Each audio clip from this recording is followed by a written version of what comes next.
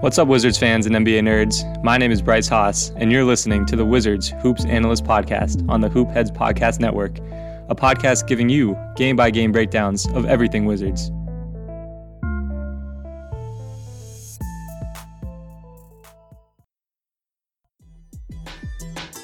Hey Hoopheads, we appreciate you listening to this episode of the Wizards Hoops Analyst. Be sure to check out these other NBA pods on the Hoopheads Podcast Network, including Cavaliers Central, Nuck If You Buck, 305 Culture, Spanning the Spurs, Daily Thunder, Motor City Hoops, X's and O's NBA Breakdown, LA Hoops, At the Buzzer, and Cavaliers Fast Break. Plus our coaching-focused podcasts, Thrive with Trevor Huffman, Beyond the Ball, the CoachMaze.com podcast, Players Court, Bleachers and Boards, The Green Light, and Courtside Culture. Oh, and don't forget to check out our flagship, the Hoopheads podcast, hosted by me, Mike Klinzing, and my co-host, Jason Sunkel, featuring the best minds in the game, from grassroots to the NBA.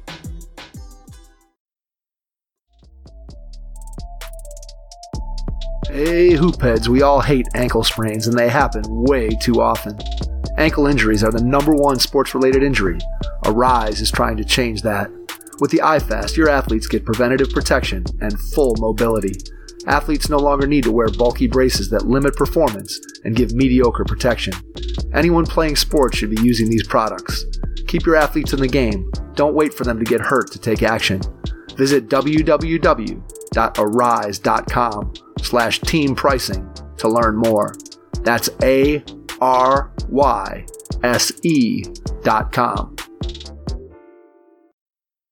That was a pretty rough loss for a team that's like trying to get into, the 8 seed or the 9 seed potentially.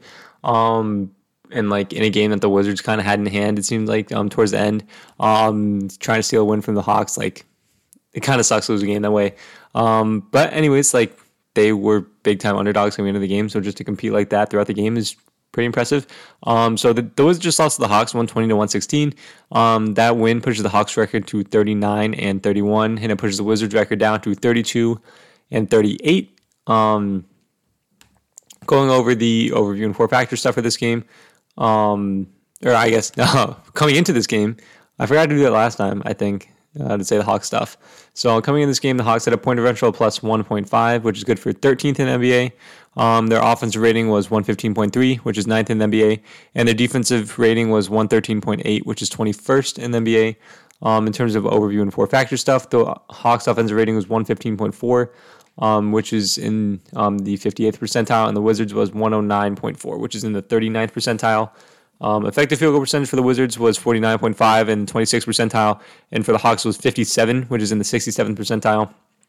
Turnover rate for the Wizards insanely low, 6.6%, 97th percentile, which is really, really impressive considering that like Russell Westbrook has been more turnover prone this season, and when like he's the number one guy on your team and he's like the main offensive engine for like him not really turn the ball over as much is like impressive. The Hawks turnover rate was also pretty low, it's 12.5%. Offensive rebound rate for both teams was pretty low. Wizards were at 19.6 and Hawks were at 17.8. Free throw rate for the Wizards was pretty low at 15.8, and then the Hawks was pretty high at 25.6. To go over some, or I guess for just to touch on super quickly, at one point the Wizards win probability was 94.2 with 9.5 minutes left in the fourth quarter. The Wizards were up 102-90. And then with as little as 1 minute left, the Wizards were up by 2 points. Their win percentage was 66.1%. But if you want to go like a little further back, like the Wizards with like 2 minutes left had a win probability of like 71%. With 4 minutes left, it was 74.4%. Like with 4 minutes and 25 seconds left, it was 78.4%. This is a game that the Hawks kind of stole from the Wizards. But like overall, like the Wizards almost stole it from the Hawks just because like obviously they're missing Beal. So it's a good team effort, but like it's disappointing to lose a game that it felt like you should have won. But yeah, so going over some of the general box score numbers, Russell Westbrook had 34 points, 15 assists, and 5 rebounds. Played 40 minutes in this game, which is a very, very high amount for Russell Westbrook, and was -4, which means the team was even with him off the court, which is pretty impressive, but it was only 8 minutes, obviously. He was 12 of 28 from the field, 4 of 9 from 3, and 6 of 8 from the free throw line. Just really, really weird. So 34 points came on 32 shooting possessions, which isn't very efficient. But the fact that he was 4 for 9 from 3 makes it kind of weird that his true shooting wouldn't have been better. But Raul Neto had 14 points, 5 of 10 from the field, 4 of 4 from the free throw line. Rui Hachimura had 11 points. He started in this game. He's still kind of getting back into it though. Like he didn't close. Dallas Bertans had 14 points on 5 of 12 from the field, 4 of 10 from 3, which is ridiculous. Daniel Gafford had 16 points, 8 of 11 from the field. He did really, really well against Onyeka Okongwu offensively. Defensively was a whole other story. But anyways, looking at the Hawks, like Trae Young just absolutely destroyed the Wizards. He had 33 points, 9 assists, 12 of 25 from the field, 7 of 7 from the free throw line, and 2 of 8 from 3. So those 33 points coming on 28 and a half shooting possessions. Bogdan Bogdanovic, he's like awesome. He had 20 points, was plus 12 on the floor. He was 8 of 15 from the field, didn't get to the line at all, 4 of 10 from 3. Clint Capella had 70 points, 7 of 7 from the field, 3 of 5 at the line. Didn't have as many offensive rebounds this game, only had 1. Last game he had like some ridiculous number. John Collins had 18 points, 5 of 12 from the field, 2 of 5 from 3. Hit that big one late, which we will talk about. Onyeka Okongwu off the bench at 11 points. Like I said earlier, him and Gafford, like neither of them did a great job of defending each other. But they both put up some points. So the first thing I want to talk about is what happened down the stretch. I have to pull up the box score super quick. Play-by-play, quarter 4. Okay, so I want to see where I took my first note. Okay, so I'll just talk about like the last like 45-ish seconds of the game. Trying to find it in the play-by-play. And so first what I talk about was so Trae Young like shot that step back 3 with about like 50 seconds left, and he missed. Russell Westbrook got the rebound. The Wizards brought up the court. They tried to like get something quick with a double drag, and then after the double drag, like Bertans was the first screen, and then he came off a pin down. He wasn't open, so it's kind of just morphed into like Russell Westbrook doing an ISO, which I never love late in games when it just turns into an ISO ball. Like I'd rather at least see like a spread pick and roll, or like I don't know, like even like the ghost screen that the Wizards love to run with Bertans and Russell Westbrook. Like I just hate like just watching Russell Westbrook ISO in late game situations, because first of all, like he's not a very good player in isolation, like just per the tracking data from NBA.com. And then second of all, like you don't run isolations throughout the game every single play when you want to get a bucket. Why would you do it late in the game when it's even more crucial towards your win probability to score points? Like it doesn't make any sense to me that the Wizards would just kind of not really have any secondary offense after the first look doesn't work. But that's that's kind of been the story of the Wizards offense throughout the season a little bit. But still, like I don't get it. So after that double drag, Russell Westbrook took his rim. He got blocked by Capella. Capella blocked it with his left hand. I love left-handed blocks here. He blocked it with his left hand. The Hawks got I think it bounced right to Trae Young, who got the rebound. He pushed it up the court. It was like a 4-on-3 situation, I think. So really, really tough spot for the Wizards. Obviously, you pick up the ball, you protect the paint first, and then like the Hawks they got wide and deep, which is what you want to do in transition. So they had 2 guys in each corner, so it's kind of like pick your poison. Like one of those guys is going to be open if you execute your fast break correctly, and like the Hawks did. So Trae Young just passed it to a wide open John Collins, who made a corner 3 to put the Hawks up by 1 point. So before that, it was 116-114 in favor of the Wizards. And then Collins put them up 117 to 116. And that was with 24.8 seconds left in the game. After that, for the defensive possession, the Hawks subbed out Trae Young and they subbed in Solomon Hill. So the next play, it was a ghost, but it was like on the side. So it was like empty side action. Bertans came up like a setting screen. He ghosted it. And then he popped out. Russell Westbrook drove to the paint. Help came, so he kicked it out. And for some strange reason, Ish Smith was in the game in this late game situation. So obviously it was the Ish Smith like record scratch. Like he's not going to shoot in that situation. And the defense knows it. So Ish Smith caught it. He swung it to Raul Neto. And then it was a long closeout from John Collins. Raul Neto took him off the dribble. He got inside the lane, or not inside the lane, but like about 10 feet away. And then he shot a floater with 16 seconds left, and like a floater, and like Clint Capella was there. Like he got a decent like contest on it. Like a 10-foot floater over Clint Capella from your 6'2" guard is not what you really, really want when you're losing by 1 point with a 0.8 difference between the shot and game clock. Like that should have been kicked out. Like that was not a good decision. After that, Solomon Hill got the rebound. One thing that was a good decision, really, really good recognition by Westbrook. I think it was Westbrook who was probably screaming at Len to foul. But Solomon Hill got the rebound. If there's one guy on the court that you want to foul, it's not named Clint Capella. It was Solomon Hill in that situation. So that was really good recognition. Like sometimes teams just like kind of pout about how they just missed a shot and then like they don't have the game recognition to go foul right away to get the poor free throw shooter. Like because a lot of times the center will grab the rebound and then like teams will let the other team off the hook by letting the center pass out to the guard and then you foul the guard and like the 85% free throw shooting guard instead of like the 65% free throw shooting center. So the Wizards did a great job of fouling Solomon Hill. Now Solomon Hill, like credit to him, he hit both shots. I wonder what Solomon Hill's career free throw percentage is.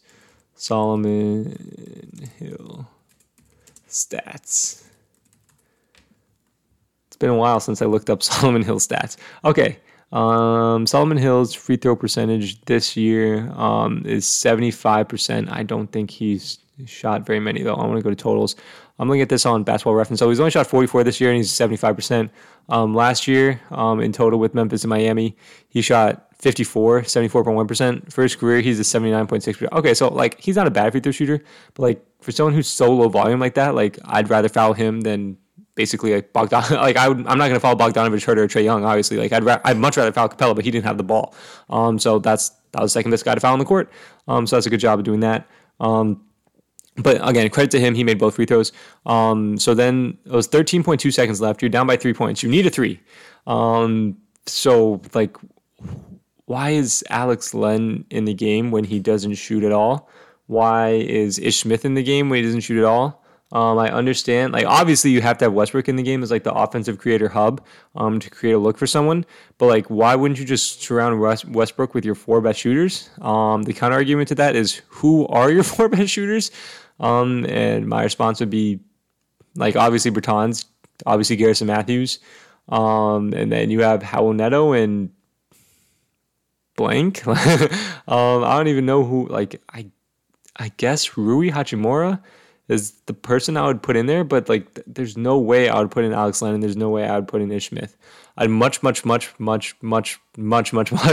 rather have two shooters setting screens for each other than have a big who's just bigger setting a screen. Like, that doesn't make sense to me, because in those end of game situations, the defense is just going to switch everything. So, like, if you have a big guy who's not even a threat to shoot, like, they can just send two guys. Like, if you're down, if it's a 3-point game, the two doesn't kill you. Like, the other team will happily give up a 2-pointer. But, like, they can just send two guys at the, like, shooting threat coming off the screen if you have a big end. Now, what I will say is, I'll save it for when I go over this play. So what the Wizards ran, so they have, in late game situations, they always have Russell Westbrook inbounding the ball. Like, he's the best passer on the team, makes perfect sense. So he inbounds the ball to Davis Bertans. Davis Bertans gives a pitch back to Russell Westbrook, and then Davis Bertans goes down like he's going to come off some sort of floppy or like exit screen or like something like that. But then he comes back up super quickly, comes off a pin down. So, like, Hawks, it should be an easy execution, right? It should just be a switch. So Alex Len sets that pin. Capella miscommunicates on the switch with Bogdanovich, so he doesn't switch. So Russell Westbrook just passes to him like he's open, but Kevin Huerter made an unbelievably good play to, like, recognize that A, Davis Bertans is open, B, he was guarding Russell Westbrook, and he's not afraid of him picking up the ball. So he sprinted over as Russell Westbrook was making that pass to Davis Bertans, contested the shot, and then, like, Davis Bertans ended up missing. I don't know how much of that was because of the contest from Huerter, but I thought that was unbelievable recognition from Huerter to come over and help that play out, and potentially maybe save the win for his, well, I guess I would have just tied it up with 8 seconds left, but still, like, that was a phenomenal play from Kevin Huerter, in my opinion. The Hawks got the rebound, the Wizards fouled, and then that was the game. So, yeah, it was pretty exciting. Like, these last bunch of Wizards games have been super exciting, but you'd love to see the Wizards win some of these. So, yeah, I guess what I want to talk about is, first of all, I want to talk about Trae Young. So last game, Trae Young absolutely destroyed the Wizards because they were switching ball screens against him. When the Hawks saw that the Wizards were switching ball screens against Trae Young, they just, like, set a screen for Davis Bertans every single time, and Davis Bertans was switching on to Trae Young, just getting cooked. Like, Gafford was also getting cooked by Trae Young in switches. Like, all the centers were, like, Lopez and Len were just getting destroyed by him. But Gafford's like the guy who could have potentially stood more of a chance. But like again, like I just don't think his footwork on the perimeter is good at all. Rui Hachimura was getting cooked by Trae Young on switches last game. Like anyone that switched on Trae Young was just getting cooked. That was not Howell Neto, who did a fantastic job, I thought, just isolated on him. But this game, the Wizards ran their conventional pick and roll coverage, which is an over and a drop. So they had Howell Neto chasing over the screen while the big drops against Trae Young. And that's a problem. That's a problem when you're playing against Trae Young. Also, like Bertans in general for the Wizards, he has his own pick and roll coverage where he hard hedges, and he's like the only dude on the team that ever does that. So they went back to that in this game, which I thought actually worked out well.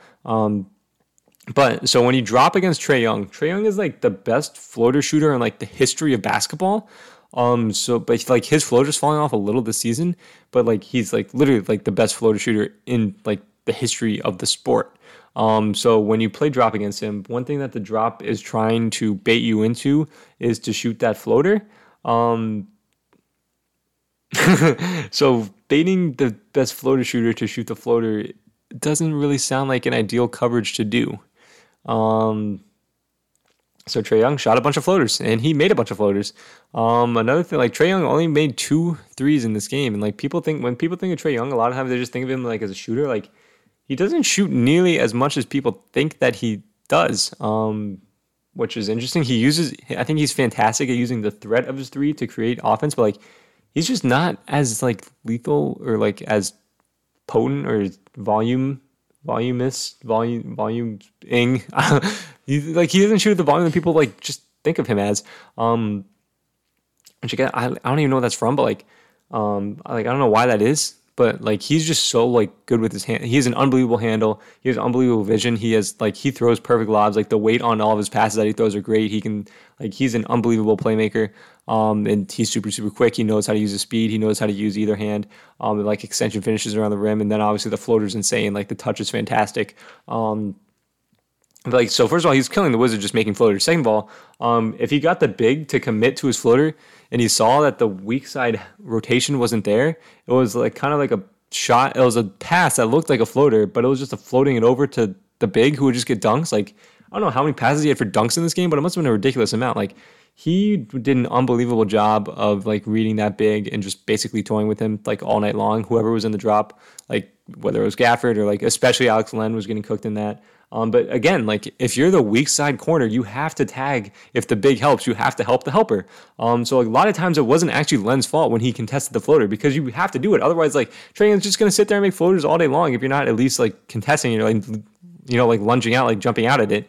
It's like if you're Len, you have to jump on that. And if you do, then all of a sudden, if Trae Young instead of shooting the floater towards the basket, he throws the floater towards their big, who's Capella or John Collins or like Onyeka Okongwu, then all of a sudden it's a wide open dunk if the weak side corner isn't tagging. And that's a big issue for the Wizards. If Russell Westbrook's in that weak side corner, he misses that a lot. Like if Ish Smith is in that weak side corner, is he going to be able to tag Clint Capella? Like probably not. And then like a lot of times, like Rui messes up a lot on that. Like even like I love Garrison Matthews' effort level. He messes up a lot on that though.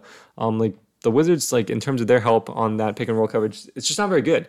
And that's been an issue with them all year long. But like Trae Young is like such a good player that he really, really, really exploited that tonight. Also, Bogdanović did a fantastic job. Like he is really, really, really good in the pick and roll. He made tons of really high level reads tonight. He made a lot of like nice floaters. And then he can shoot. He can shoot off the dribble, and he's like a legitimate movement shooter. Like I think Bogdanović is like really underrated. I also think Trae Young is like low key like an underrated like offensive player. Like how insane he is offensively.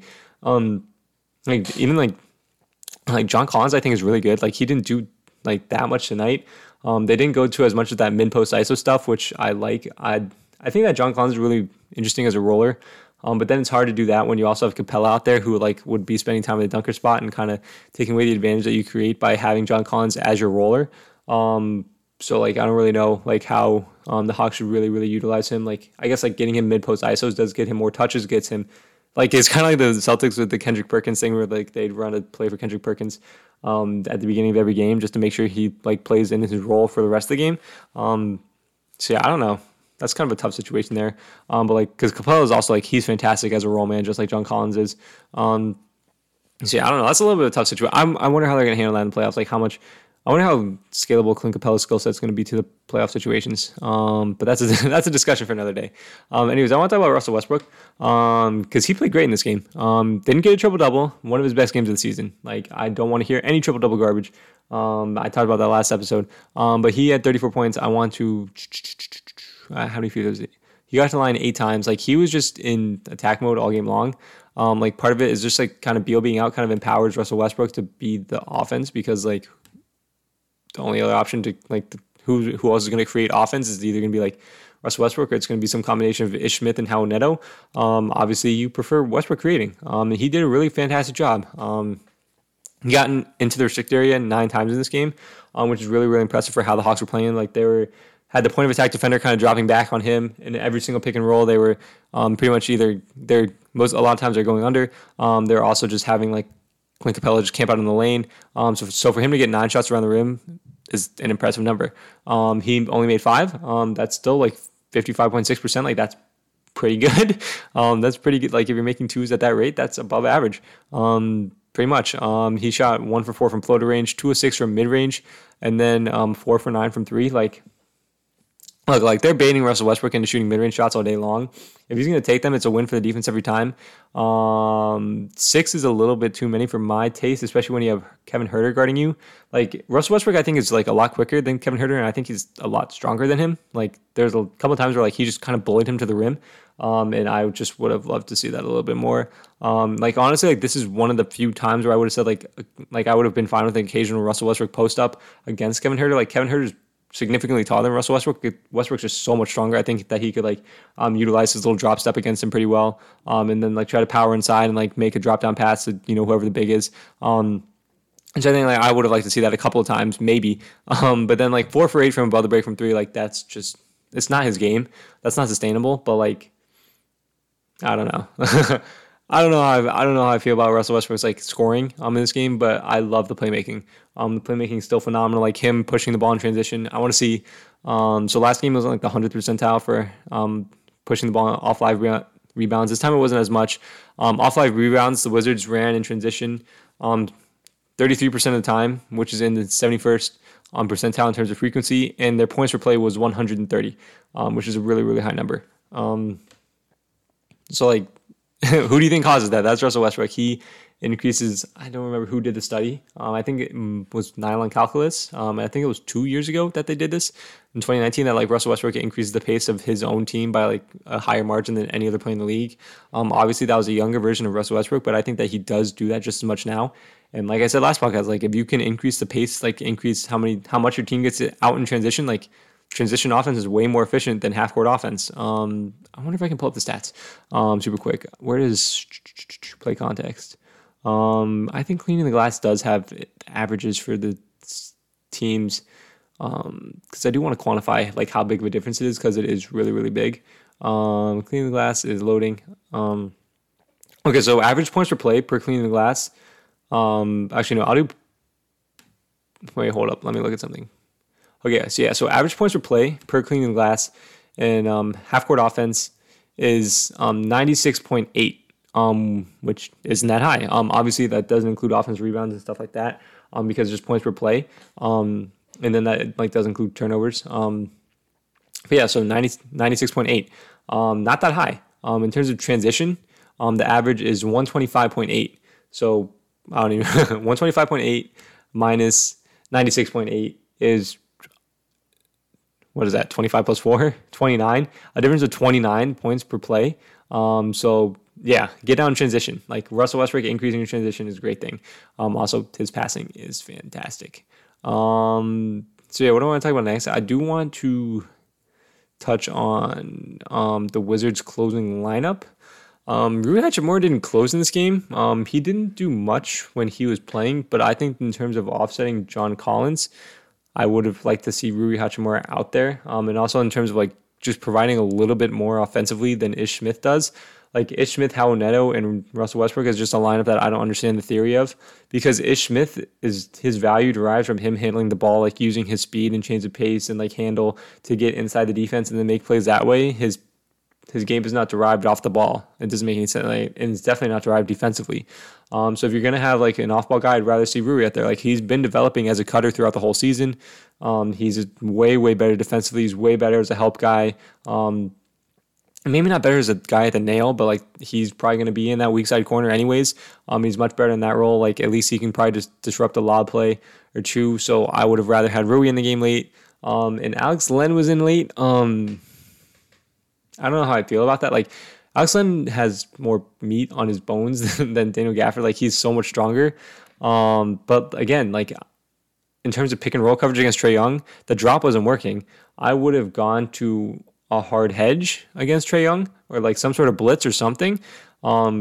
Just because the drop was getting killed, like that was not a usable coverage against Trae Young. So I would have, like, again, Gafford, like I don't think he's like, I don't know if he's better than either Robin Lopez or Alex Len as a basketball player right now, but like in terms of the flexibility, in terms of coverages that he gives you, obviously he's like way greater. Like you can put him out on the floor and have him not get destroyed because he's such a good athlete. If you ask him to switch, he can't do that. I think that if you ask him to hard hedge and blitz, I think that he can actually do that. Like the blitz, or not the blitz, the hard hedge with Bertans worked pretty well. I would have loved to see the Wizards do that with Daniel Gafford, just to try to mix it up a little. Like especially at the end of the game when the Hawks are going on a massive run, like what at that point, like you got to try something different. Just because like drop is just getting killed. Like it didn't make any sense to me why they're just stuck with that, and just like it didn't make any sense to me why the Wizards stuck with the switching last game when they like don't even ever do that anyways. I want to see how far into this I am. Because I do want to, yeah, okay, 24 minutes. Okay, so super quickly, I want to talk about standings implications. NBA standings.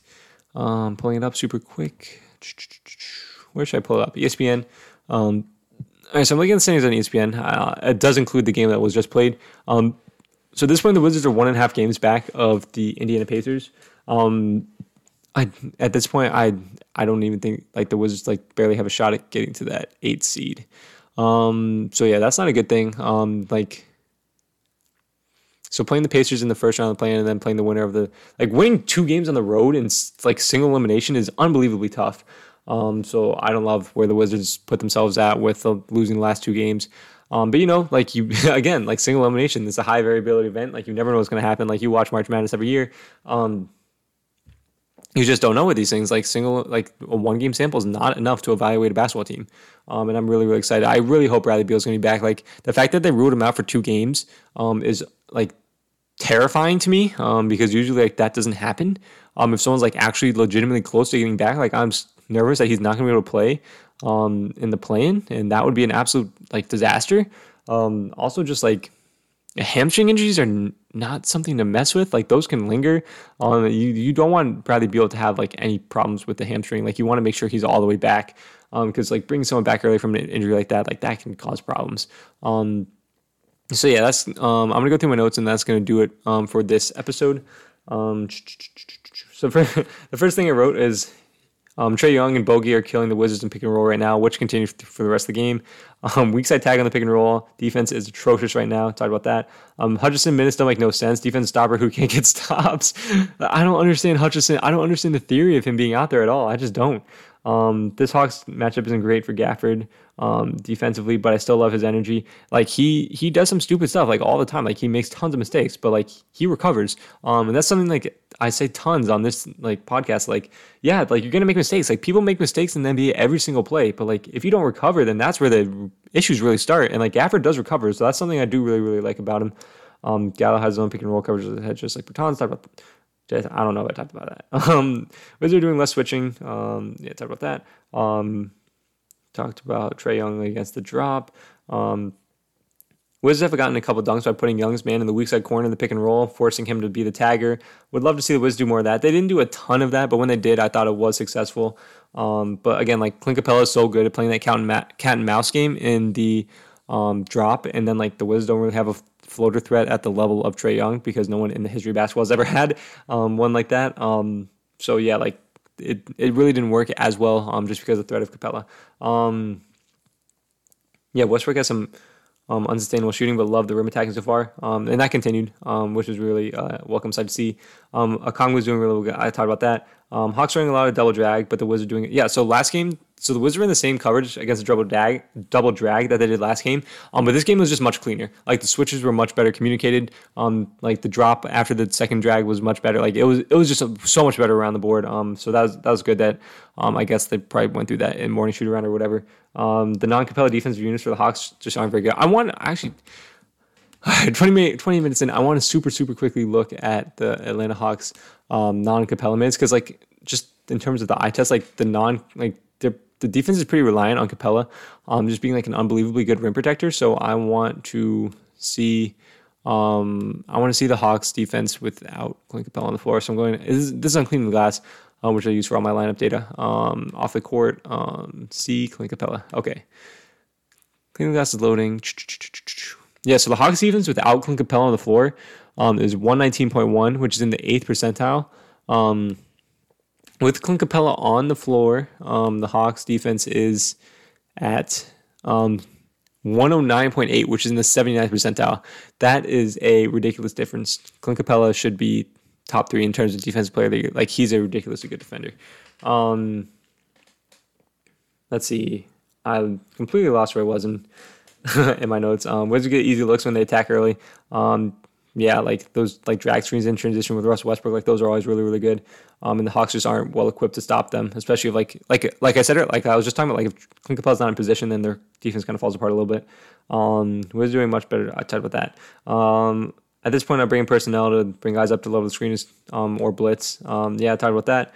Russ made this one incredible weak side defensive read that's like the best defensive play I've seen him make all year. Where like Trae Young was trying to throw like one of those lobs. And then like Russell Westbrook came over from the weak side and just like met John Collins like at the top, like at the peak of it, and just like swatted away. That was awesome.